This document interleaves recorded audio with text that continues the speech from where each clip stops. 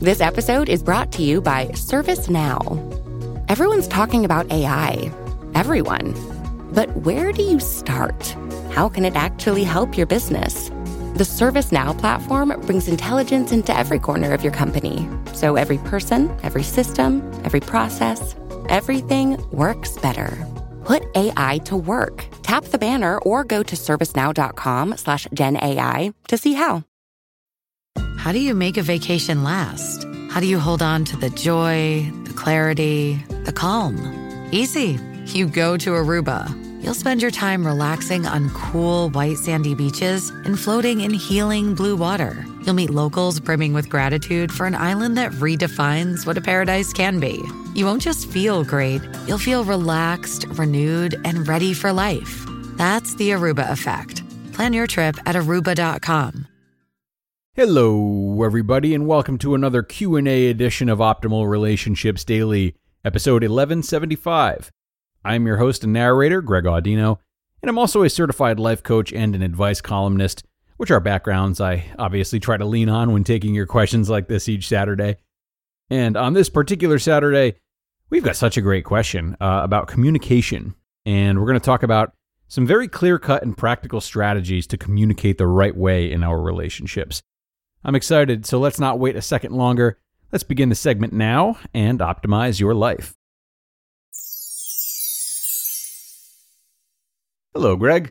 A lot of us married folks always hear the same thing about how to make it work: communication. From what I've experienced, communication isn't always enough. There are many times I try to communicate with my husband, and friends will try to communicate with their husbands, all to no avail. Is there a right way and a wrong way to communicate? Yes. I had to think we were going to get to this question eventually with how much I blabber on about communication. This is an awesome question. Thank you for sending this in. I think you are spot on in what you're saying about communication not being enough. Yeah, we can communicate all day. We can say everything that comes to mind with no filter. But does that really do anything? Not necessarily. I guess it's not really mentioned, maybe because one would think it's implied, that communication works best when it's received properly. What does that mean? Well, communication by itself is great. You can express your feelings, people get to know you better, and they have a more accurate idea of who you are. You also learn a lot about them, whether they communicate back openly or not. This strengthens our knowledge of one another, and the more knowledge we have of one another, the easier it is to know if the relationship is a good fit. When we're talking about couples, though, couples that want to stay together, and the drive to stay together is so strong that the thought of breaking up isn't even given a fair shake, just saying what's on your mind and calling it a day will make you feel as though you've done your duty, but it won't necessarily mean progress. Have you done your duty? Mostly. But if the other person hasn't listened, there are still problems that need resolving. A lot of people in relationships have a hard time either communicating themselves or receiving the communication of their partners. This is okay when they have a hard time and are willing to work on it.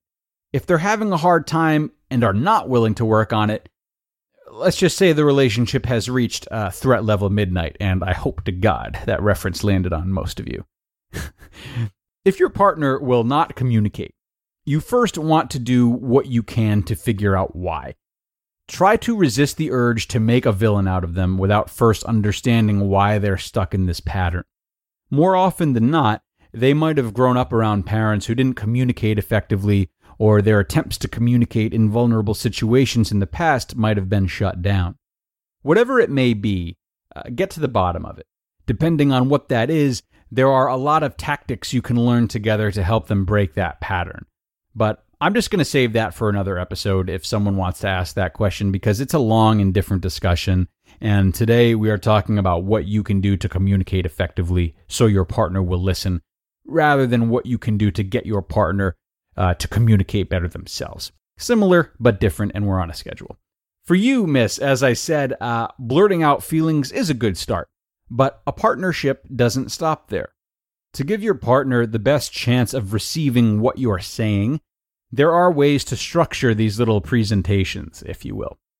First, let's remember that though partnerships are about the needs of two people, we all have to look after ourselves first. What that means is that when you're communicating, don't shy away from letting your husband know the ways he will benefit from listening to you. The more they have an idea of how your feelings and your feelings being heard directly affects them, the better. For example, honey, I don't like how mad you get when I have nights out with my friends, becomes, honey, going out with my friends makes me feel more balanced and energizes me. That puts me in a better mood when I'm with you. This is a very basic scenario, and there are countless other benefits you could illustrate to your husband in this example. But you see how in a matter of one sentence, your husband has much more incentive to take these feelings seriously, as you've gone a level below the surface and given him a direct sampling of how both of you are affected. So let him know the results of not being heard, and put a positive spin on the communication by reminding him of clearly identifiable benefits that will be had if he is receptive to you. Second, let him know how he can be involved practically. Men especially tend to veer towards solving problems rather than just listening. So if he's assigned a deliberate task, he'll feel he's playing a role in this, and it will be concrete enough that he can see and feel progress being made. In short, he won't have to think too much. That goes a long way, and it also holds you accountable for telling him precisely what you need from him. So here's the evolution of this one. Phase 1 is getting in a huff about cooking and cleaning each night without so much as a thank you and taking it out on him indirectly. That's phase 1. Phase 2, the in the right direction but not quite there phase, is basic communication. It frustrates me that I cook and clean each night and that you don't contribute. Phase 3, fully evolved, is it frustrates me to do all the cooking and cleaning each night. I'd feel much better if you do the dishes afterwards. Your husband has a clear assignment. He doesn't have to delve into feelings or an argument beyond what's necessary, and you two are working together. Boom. Finally, remind him that you want to hear how he feels and hear about his needs. Even if he's not one to reciprocate communication like we mentioned in the beginning, it goes a long way to at least give him the option and remind him that you do care about his needs. This is the best stepping stone in having him communicate and listen to your communications, setting the example and making him feel safe by giving him a platform to do the same. Okay? It also makes you come off as less self-centered, should he be thinking that. It reminds everyone that the needs of both parties are being looked after and that we want to understand one another first and foremost. This can be as simple as finishing your communication and then asking him, what do you feel about that? Or, is there anything you want to get off your chest? And asking him in a non-judgmental manner, most of all. Should he respond, you then must listen and seek to understand rather than attacking. If you attack his feelings, they're only going to go right back into that bottle and the cap's going to be screwed on even tighter. Now, best of all these strategies, these 3 strategies, can be used together. Honestly, that's ideal. So let's look at the cooking example and see how we can put all these to use. Honey, it frustrates me to do all the cooking and cleaning each night. Basic communication. Now add the first step and remind him of the effects and the benefits. It exhausts me, and if I had some help, I'd have more time and energy to spend with you afterwards. Now, add the second step of giving him a clear task. I'd feel much better if you do the dishes afterwards. And finally, the third step of encouraging his needs. Would that be all right with you, or is there another way we could compromise on this? And now, our delicious final product. A huff and some dishes thrown across the room becomes a very peaceful, very civil, honey, it frustrates me to do all the cooking and cleaning each night. It exhausts me, and if I had some help, I'd have more time and energy to spend with you afterwards. I'd feel much better if you do the dishes. Would that be all right with you, or is there any other way we could compromise on this? Proper communication is as much about you as it is about them.